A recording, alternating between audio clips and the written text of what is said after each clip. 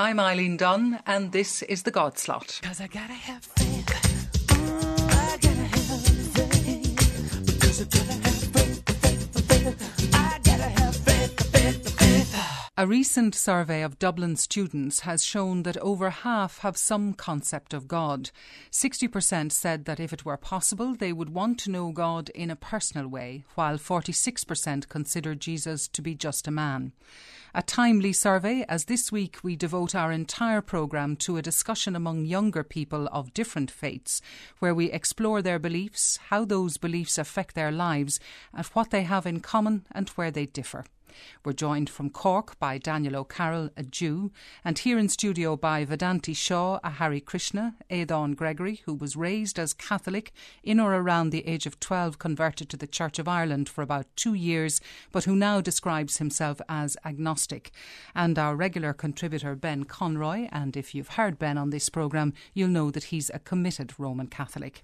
Could I begin by asking each of you in turn to tell me who or what God is to you? Vedanti, let's start with you. For me, like, as I was growing up, sometimes, you know, if I was feeling down, I could just go back and think about God and, well, Krishna, as we call, and, you know, find some perspective when you're thinking about your life. And I always thought that no matter what happens, no matter where you turn, like, whether you believe in it or not, it's always going to be present. It's not personified in one thing, that it's your whole life should be dedicated to God, that everything that you do should be associated with God. I never ever doubted God. It was kind of the people that preach sometimes, you know, and I think that's understandable, especially when you come to an age of, like, between the age of maybe 12 and your teenage years, basically, where you start to question things and you're not just accepting everything that's told to you. Aodhan, if I can come to you next, then you did question. Yes, I did question it. Whether, at the moment, like I said, I'm agnostic. I do sort of believe that it's in our nature sort of to believe in something and that, but my God is more in kindness, in the way people treat each other and the way we respect and love each other. That sort of sense, not in the traditional let's worship, sit down on our, or get down on our knees, genuflect and pray and stuff like that. You're right in saying I did question this, but I think everyone should question. In terms of doubting God, I've never really doubted God. I've always sort of known there's something there. That's my own personal belief. I know atheists disagree that there isn't, but I've always believed there is some sort of spiritual power there, and there's always something that within us that has that kindness and that love and stuff like that. But in terms of questioning, yes, I have, because I do believe people tend to distort teachings and tend to distort and put their own views on things. So I did have to question. I believe everyone has to question. Daniel, can we bring you in here? Yeah, I mean, for me, it's somewhat different from the previous contributors, in the sense that Judaism obviously is an organised religion, but yes, we have a strong belief in God. It's a very important part of our religion. It's important, I guess, it's an important part of my life as a practicing adherent to this religion also, and I guess, yes, it's something quite fundamental to Judaism. And Ben? I'd have a huge amount in common with all the other people there, various things. I have that sense of a personal connection with God that Vedanti and Daniel were talking about, and that sense of questioning that Aodhan was. From a very young age, I was raised Catholic, but from a very, very young age, I actually was keeping my parents up all night and depriving them of much needed sleep, saying, is this a load of rubbish? Does this have any merit to it? Does it have any truth in it whatsoever? You know, problem of evil, problem of suffering, problem of existence, or does it have merit to it? Or does it actually have, is it in some way actually worthwhile? And eventually, after a huge amount of back and forth, and not to say that my questions are over, I think questioning is, hugely agree with Aodhan that questioning is really important. If you don't question, you can't know what is true. But eventually I kind of came to the conclusion that there is something to this God lark. Well, what brought you to that? And what brought you to that position in the first place? The position of thinking that God that there is sense. Something to it. What it was that simply, you know, you look at the universe. There's some kind of ultimate reality. Either the universe started with an emergence from nothing, or it was always there. Or, so basically it's the product of stuff, you know, atoms banging into other atoms, eventually creating more and more reactions, and that's it. Or does it look like the product of an ultimate mind? You know, you can never prove it one way or another. God is impossible to prove or disprove. So I said, does this universe look to me more like, it's more likely that God does exist? And I said, yeah, it does. And then what I do then is where the faith bit comes in, is where you make that leap of faith, because I said, I can't prove it. So what I'm going to do is I'm going to try and live my life as though there was a God there and try and come to some kind of relationship with that God. And it's at that stage that the whole sort of thing that Vedanti was talking about, of a sense of personal closeness, kind of began to emerge. But I suppose the question is, do you worship God? Do you try and come to a closeness with God on your own or together?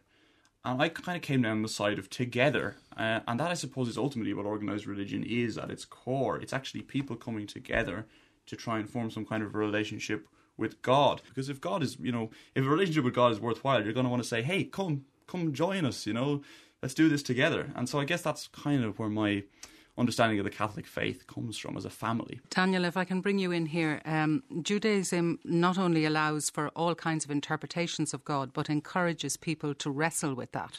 Mm-hmm. Yeah, that's very true, in that so much of Judaism is centred on debate and, as you said, on argumentation and on there's a very diverse tradition of interpretation. The Talmud, which is one of the two central texts of Judaism, as well as the written Bible, is just a long, massively long series of debates. And there's a saying you might have heard, that there are two Jews, there are three opinions. And it's very funny because it's totally true. So it's a religion that actually encourages questioning everything. Everything has to stand up to questioning, no matter what the premise is. So, and is that sense of community important to you? Yeah, sure. In order for Judaism to work, there has to be cohesion, because we have dietary laws like kosher, which requires a ritual slaughter. We have weddings. It's a religion that's actually designed towards community, and it falls apart in a sense when there isn't community. I think it's a really interesting thing emerging here, is that those basic rules of actually loving your neighbour are so common throughout loads of different faiths. I think that's actually a powerful sign that there is some truth to this junk. And now something you touched on was evil, and let me just quote from Epicurus here and see what you make of this, you four. Is God willing to prevent evil but not able? Then he's not omnipotent. Is he able but not willing? Then he's malevolent. Is he both able and willing? Then whence cometh the evil? Is he neither able nor willing? Then why call him God? In the Hare Krishna faith, like I said earlier, the whole idea is that you have free will. The reason that we're on earth, that we're experiencing this, is because we wanted to be here. But once you're here, you have the free will to do good or bad, but how that affects you later on in life or in another life, that's where the whole evil thing comes in. We're here because we wanted to be, and God has allowed us to participate in this, and how we interact with other people, it's up to us, but at the same time God has given you the free will to do it if you want to. So that's where I think the whole evil thing comes in, is that it's up to the individual person to make a choice, whether it's morally right or wrong. It's just how that person acts. Would you have a view on that, Aodhan? Yeah, well, first of all, in terms of where God comes into us, he doesn't really, to be honest with you. I think, honestly, with good and evil, that's a man-made thing, really. Our own sense of morality is within ourselves. I don't think anyone's there to dictate any of that. And again, like I said, it's up to a viewpoint of how we view that. But believers down through the ages have been responsible for some of the worst atrocities, and sometimes in the name of their various churches. Exactly. It happened with the Crusades. It happened with, up in the north, separation and segregation. It's happening now in Israel and Palestine. So I think the real evil in the world is actually religion. I think they're the ones who are causing the most trouble at the moment. I think if there was a God, or if there is a God, sort of his view of the world has probably been shocked. And if we're to think of this in Christianity terms, I'm pretty sure this is not the world Jesus Christ has imagined. So I think religion has definitely distorted the lines between good and evil. Daniel and Ben, you're hardly likely to let that go. There's kind of two things we're talking about here. Just quickly to maybe address those. The first thing is that Judaism, maybe Ben as well, Catholicism, we have very, very exact details about how to live our lives in a part of religious law.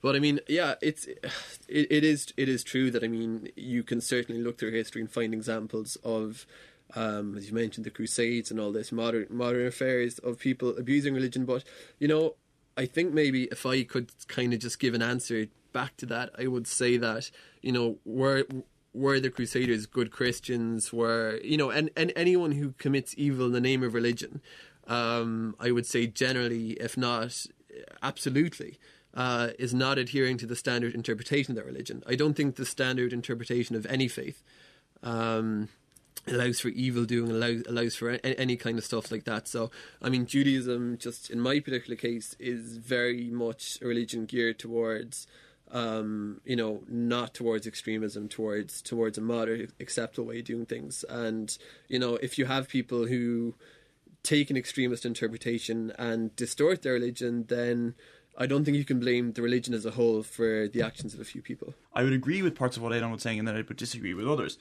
which would be that I'm not sure that it's actually the religion itself that causes the badness, in that, you could throw stuff back and forth. You could say the Crusades, and then someone could say, well, Stalin, he was an atheist. And was it atheism responsible for the gulags? I don't think so. Where the evil lies is more in humankind's capacity, because humankind has a great capacity to do good, but they also have a capacity, that free will, to choose evil. And I think that people are sometimes going to choose that, be they Buddhist, be they Hare Krishna, be they Christian, be they agnostic or atheist. People are going to do bad things, and I'm not sure that laying that at the door of religion is such a good thing. Where I think the morality and God part comes into it is that God is the ultimate good, God is love, God is goodness, and I'd hugely agree with Aodhan that, is this the world that Jesus Christ would have wanted? I don't think so. But I guess what you can try and do, and people, who are Christians and non-Christians, I mean, Gandhi once said that Christianity is a brilliant idea, if only someone would try it. Okay, let's come to the issue of sex, sexuality and sexual morality. What are your different faiths or lack of teaching you about those? Vedanti. Well, sex in the Hare Krishna, it's considered, sacred. I don't really know anyone who can adhere to the standards that are kind of expected of people. Sex, you're not supposed to have sex until you're married. It's very, very strict. You're supposed to be completely celibate. And when you do get married, sex isn't supposed to be an expression of love or lust or anything else to do with your emotions. It's supposed to be for procreation, because that's seen as like a service. It's seen as a duty that you're supposed to bring more children into the world and bring them up in your faith and educate and teach them. So that's what sex is for, and that's it. And does that cause you a problem, that you have a problem with that notion? No, not at all. Like, I'm not a virgin. I'm going to put that out there. I think it is an unrealistic idea to have. It is making you kind of robotic. It's taking out any sort of human element of sexuality. And I mean, that's a huge part of our nature. You can't ignore it. I wouldn't really agree with the religion on that, because I don't think it's humanly possible. That's just my stance on it. That's through experience and nothing else. Thank you for your honesty, Vedanti. Daniel, what does Judaism teach about sex and sexuality? Sex is not something that is kind of sullied or treated as something dirty or sinful. But it's a very important part of life. But as Vedanti said, also the kind of implication is that it's there for the purposes of procreating and for fulfilling the first commandment, which is to have a lot of children and bring up many descendants. That's kind of it. It does have the same thing, which I think is common to all monotheistic faiths, that sex is after marriage. I don't want to talk about my personal involvement, as Vedanti kind of very bravely did. She is very brave, but that's what it says, and I think that's the same with Catholicism. It's also a monogamous. You have one wife, but that's really what it says about it.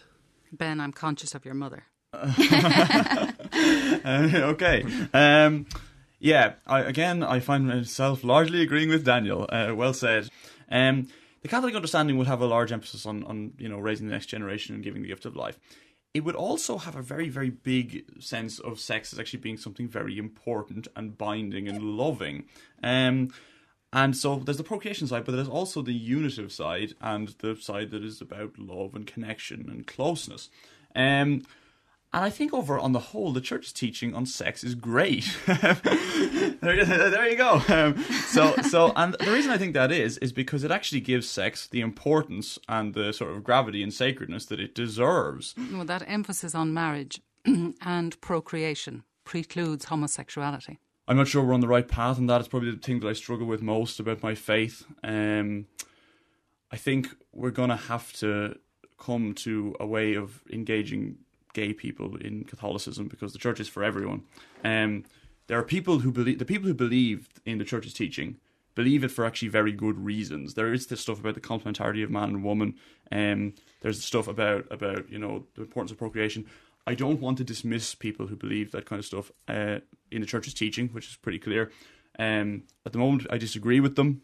I'm thinking the Catholic Church is going to have to find its way around this issue over the next 10, 20 years. There's going to have to be, whatever we do, we're going to have to reach out to gay people more than we currently are. Aodhan, we have to bring you in here because you are a gay person, and the three religions that we're talking about would... Yeah, 10, 20 years. I'm a bit shocked by that. I think, why not now? Okay. I mean, I respect your opinion, but I think that is way too late to be dealing with that sort of issue within a religious setting.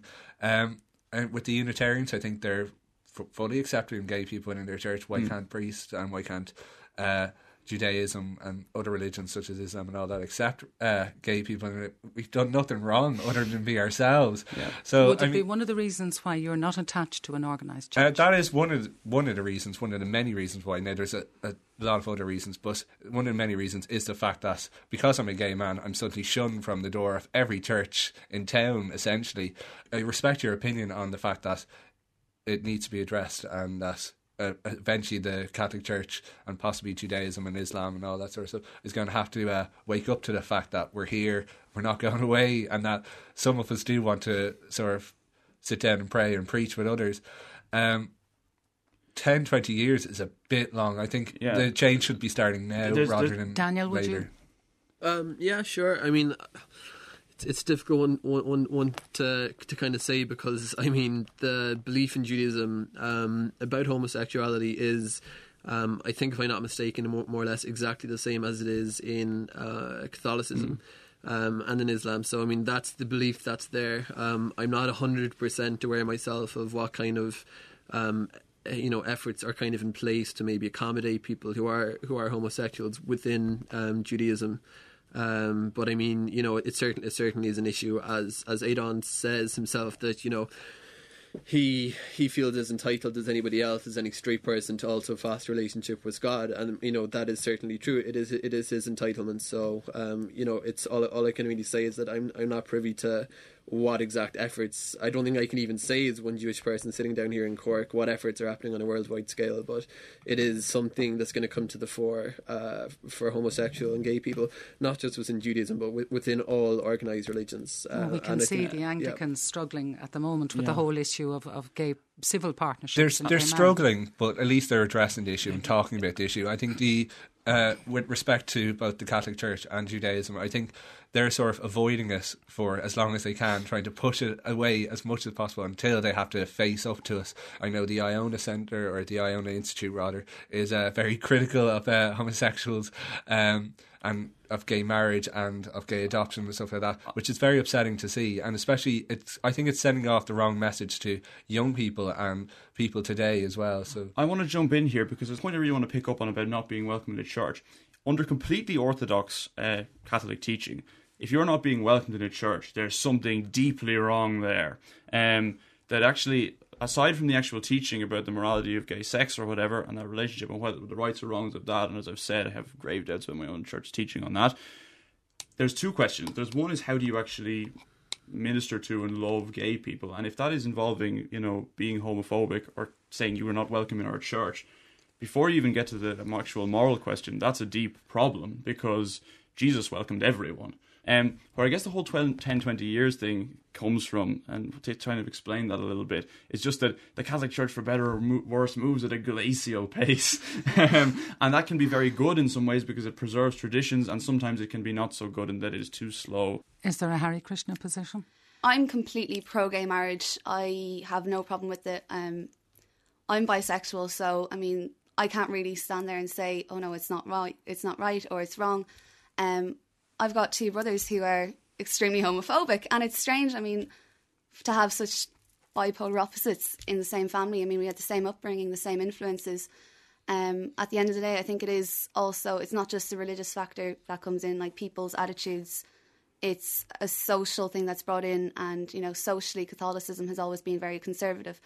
But if you took that away, the same people would probably still have very, very negative or closed-mind attitudes, regardless of a church. One of the key things about tolerance is you have to tolerate positions that you find really offensive or untenable. Like, I know it must be really, really difficult for you, Aodhan, as a gay man, to actually hear people who say, you know, what you're doing, your love for this other person, if you kind of express it in a sexual way, that's a sin.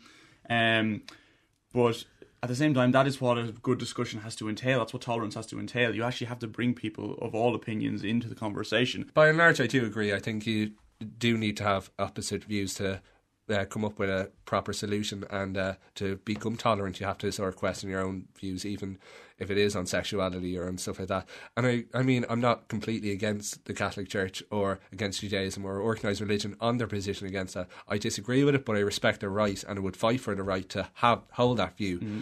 But again, at the same point, I do think it does make things difficult for people like myself, and just for other different people in general, because views tend to get distorted, and there's, again, like we discussed earlier, the human factor tends to mangle things and just make things a lot more difficult for people, and I think that's really sort of disappointing in a sort of way, yeah. Okay, now we're running out of time here, but there's one more issue that I'd like to discuss with you before we wrap it up, and that is the afterlife, whether you believe in an afterlife. Now, you're all very young, and no more than I'm sure none of you is thinking of pensions or anything like that at the moment. Do you think about an afterlife? What do your religions teach you about an afterlife? Daniel? Sure. Yeah, I mean, within Judaism, it's a very, very central belief, the belief in a world after this world, called Olam Haba in Hebrew, which means the next world, the world to come. It's a prominent discussion in Jewish theology. Vedanti? I completely believe in an afterlife. I think that a lot of people say, like, you know, we're a person and we have a soul. The whole idea with Hare Krishna is that you are a soul, and that you go through different bodies, you go through different stages that are all helping you to learn and to become spiritually pure. Ben, heaven or hell? My understanding is that there is an afterlife. You know, the energy of our souls does not get destroyed. It moves on to something else. I mean, Bob Geldof's a classic example. You know, Bob Geldof's an atheist, thinks, you know, when you're dead, you're 6 feet under. But he's probably going to heaven faster than I am, you know, because he's just done such fantastic work in terms of looking after the poor. And if you look at, you know, what Jesus said in the story of the Last Judgment, it wasn't the most pious believers who were going to get in first. It was those who actually tried to do what he did, to care for the sick, for the poor, to work for justice. The most important thing is that you strive in whatever religion or tradition you find yourself in to do good. And I believe that's ultimately bringing you closer to God.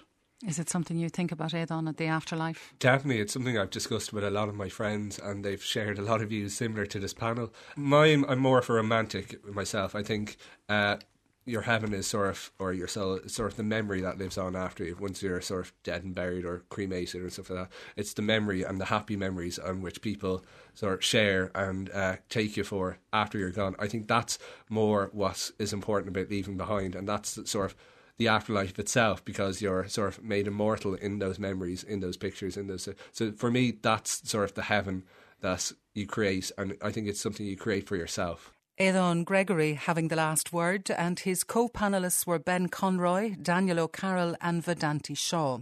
The programme was first broadcast on Friday the 8th of June last year, and you'll find an extended version available for podcast on the webpage for that date. Comments, which are always welcome, should be emailed to godslot@rte.ie, phoned to 01 208 2039 or posted to the Godslot, RTE Radio 1, Dublin 4. Next Friday evening, our guest will be Siobhan Ficra, daughter of the late actor, writer and folk singer Liam Clancy. Guji Shin, Slán is Spanacht. 'Cause I gotta have faith. I gotta have faith. Because I gotta have